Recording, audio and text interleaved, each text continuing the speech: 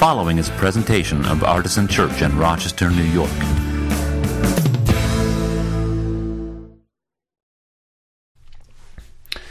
So, I mentioned at the outset of the service that we're talking about our foundational value of roots today, and I told you then that I have an opening question that I wanted you to be thinking about. So I wonder if any of you have an answer for that yet, which is, do you have an ancestor that you're especially proud of? Somebody from your family's history that's, impressive in some way or of interest in some way? If you have somebody like that in your history, would you put it into the chat? Because I'd love to hear some of these stories and to read them out for folks.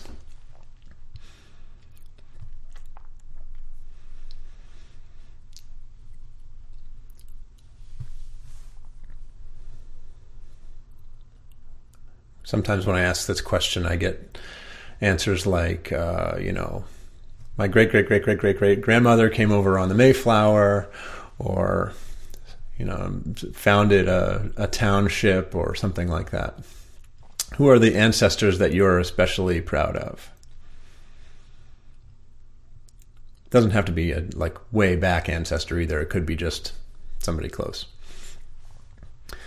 Melody says, both of my grandmothers were strong, kind women who resisted patriarchy in their own ways. Love to hear it.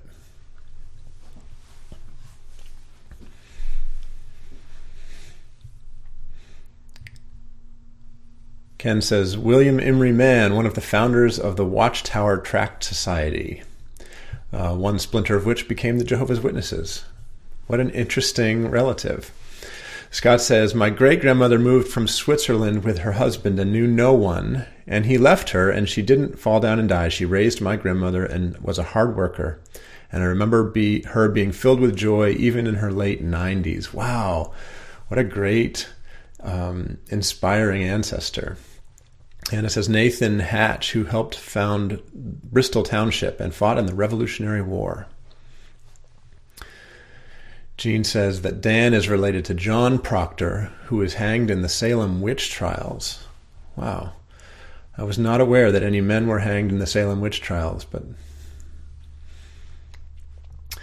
Jesse Pierce says, my great-great-grandfather, a one-legged submarine diver in Pittsburgh, and one of my great-grandfathers who flew in World War I. Wow. So you can begin to see, and feel free to keep sharing those stories because it's probably more interesting than anything I'm about to say.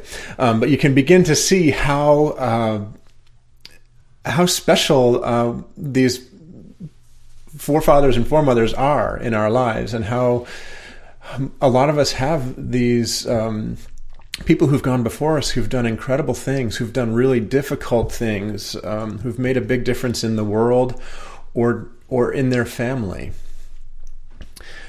I also wonder if you have ancestors that you are not so proud of. Right? I won't ask you to put this one in the chat because it's a positive zone today. But I ask these questions often in our membership workshop when I'm discussing Artisan's foundational values, and I have heard a lot of different answers to the question, who's an ancestor you're not so proud of? Civil War generals or violent criminals or you name it. I've heard a lot of different things. And the truth is that in our family histories, we are going to find a mix of good and bad. Whatever blend of good and bad we might find in our family trees, though, we've all made it to this day. We've all come together in this moment, and that counts for something. Sometimes it can be overwhelming to think about the negative things in our family's past. Sometimes we can dwell overlong on the more glorious aspects of it. But in either case, the combination of people and events that preceded us have not stopped us from getting to this point where we're all gathered together. And I think that matters. So roots is one of our 5 foundational values at Artisan Church. It's part of what has shaped us for almost 16 years now. And this value means a lot to us. But here's some of the important aspects of it. One of the important aspects of our value of roots is that we look to the tradition of the church to help us interpret Scripture. Now, that is actually somewhat unusual in a Protestant setting. Right? I don't go too deep into the weeds about church stuff, but most Protestants have such a high view of the Bible that they don't want to spend very much time interacting with the traditions of the church, and they certainly place those with a lower authority than the Bible. Now, it's not that we don't prize the Bible at Artisan Church. We do, of course. We just recognize that it's best when we try to interpret it with the help of the generations that came before us. And actually, as I often say in moments like this, if you think about it, the particular arrangement of texts that we call our Christian Bible would not have been arranged in that particular way without the tradition of the church. And in fact, they were not arranged in that particular way until hundreds of years after the time of Jesus. They were written closer to Jesus' time, but they weren't put together in this order. And so the Bible that we have did not just drop to us out of the heavens. It was given to us by the tradition of the church. So our value of roots just wants to recognize that and acknowledge it. Something else that our value of roots tells us to do is to recognize the value of very old liturgical forms. And I'm just now seeing the irony of saying that over Zoom. Wow. But even in this Zoom worship service where we're all looking at two-dimensional versions of each other, we are using a liturgical form, an order of worship, if you will, that's modeled on something quite old. And so we do, when we're together, we often pray prayers that are very old. Today we said the Apostles' Creed together, which is very, very old. We have mostly modern songs, I think all modern songs in today's worship service, but very often we use old hymns and other texts that are much older than any of us are. These are all the result of our value of roots. So in this series, of course, that we've been doing for the past several weeks, we're thinking first about our foundational value of community, which is so hard to practice right now and so hard to feel right now. And we're thinking about how that value interacts with the other four values.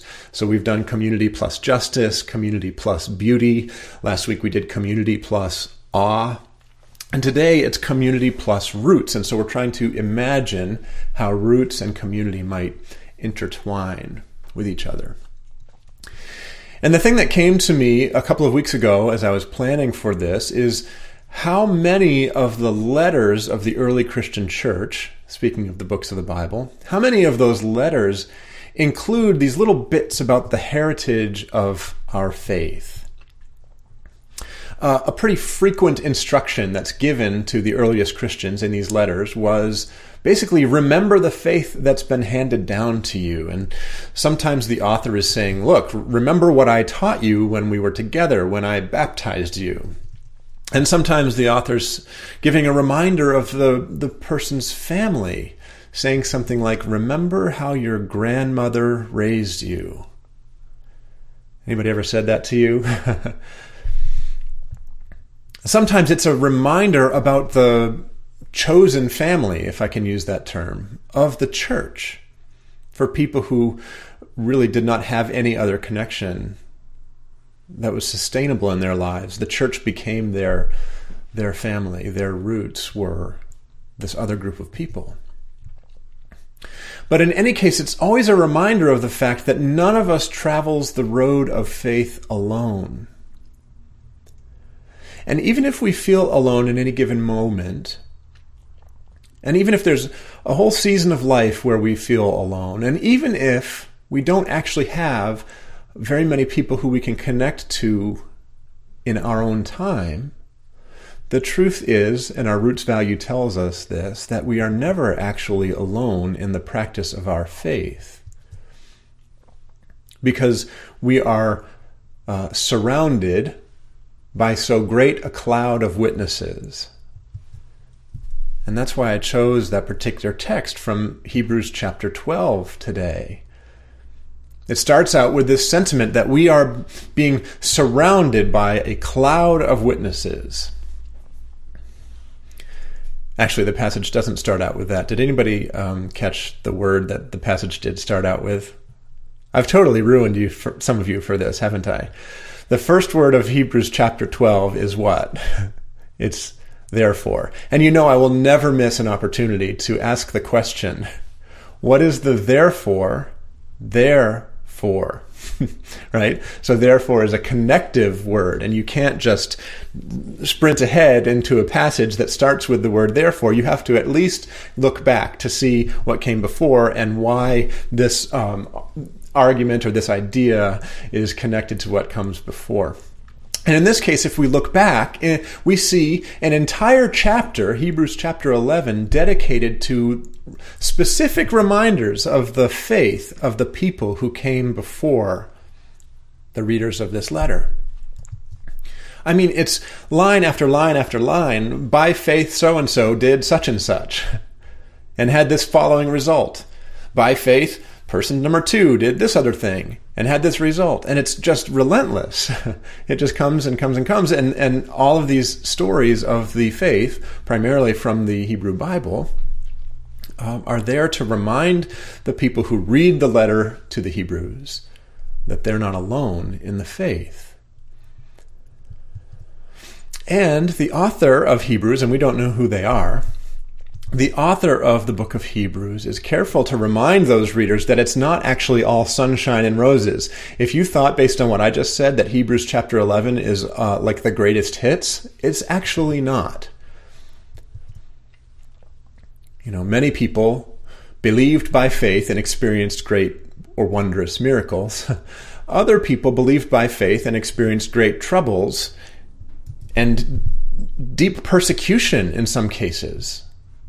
I mean, real persecution, not like you couldn't have your gigantic worship concert because of COVID, not like you had to wear a mask when you went to church. No, those types of persecution claims are an insult to the history of the church when people have actually bled and died for their faith. So you can just shut off whenever anybody starts talking that way. But the book of Hebrews reminds us that this great cloud of witnesses that we're surrounded by has experienced the full experience of life, good and bad. And here's how chapter 11 ends. And I'm going to read this to you from Eugene Peterson's The Message translation, because I like what it does. I think what it does at the end of chapter 11 is better than what the NRSV does. Not that I'm really qualified to make that determination, but I'm pretty sure that in this case it's better. So Hebrews 11 ends this way. Remember, having talked about all these people of the faith, it says, "Not one of these people, even though their lives of faith were exemplary, got their hands on what was promised. God had a better plan for us, that their faith and our faith would come together to make one completed whole. Their lives of faith not complete apart from ours."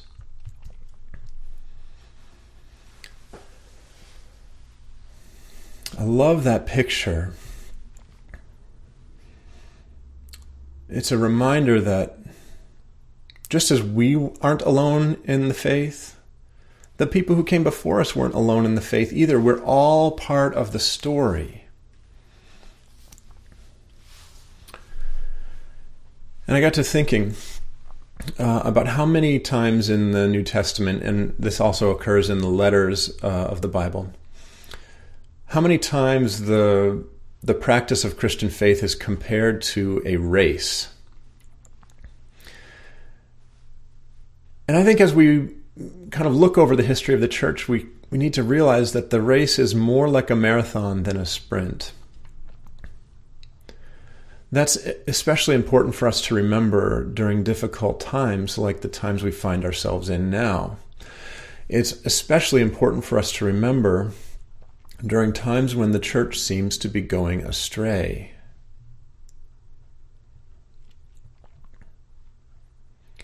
And we could name all sorts of ways that the church corrected itself after going wide astray, right? Because part of dealing with our part of celebrating the value of roots means being honest about the history that came before us. And the history of the church is not all great. We have the Crusades. We have the perpetuation of patriarchy, despite indications in the New Testament that this was not God's design for the world. We have many different types of exclusion. We have, even despite whole books of the Bible being written in order to tell people that Jews and Gentiles can live together in Christian harmony, we have a long tradition of anti-Semitism continuing to be perpetuated by the church. In our own time, we have, frankly, many of these same problems and lots of other ones. White supremacy, anti-LGBTQ attitudes. Yes, continual patriarchy. And the reason that I want to say all of these things is not to bum you out, but to give you some hope. First of all, that the story of our faith is not a perfect one. It's not a straight line from what was less good to what is more good. But over the course of the years and the centuries, I think we've gotten closer to the good world that God designed for us to live in. And that's because of the faithfulness of the people who make up the body of Christ, the church. So I say that first of all as an encouragement, but I also say it as an exhortation, to use another very biblical word. An exhortation not to give up, not to throw it out, but to stay and be present in the community of faith, which is not just us and our contemporaries, but it does include this tradition. But to stay and be part of continuing to get us one little bit closer to what God wants us to be. Sometimes we look around at the church and, my goodness, this past, let's say, half a decade or so has really made me have this experience. We look around at the church and go, this does not look like the family of God that I want to be part of. This does not look like the beloved community is becoming more of a reality. Maybe it's time to cut this loose. Maybe it's time to forget about the church and just live my life out with Jesus, whatever God calls me to do. My friends, I completely understand that tendency. But we need you. If that's your attitude, attitude's the wrong word. If that's where you are as a person, if that's the anguish that you're experiencing right now, we need you in the church, because you are the ones who are going to be part of the process of correcting that problem.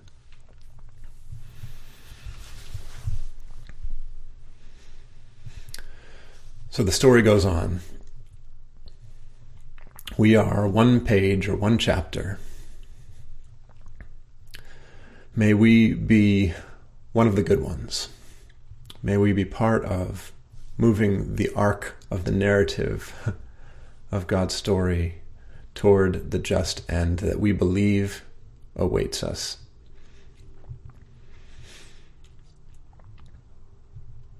And I'm grateful to you, all of you, for being on this journey with me and with Artisan Church. So thank you, and amen.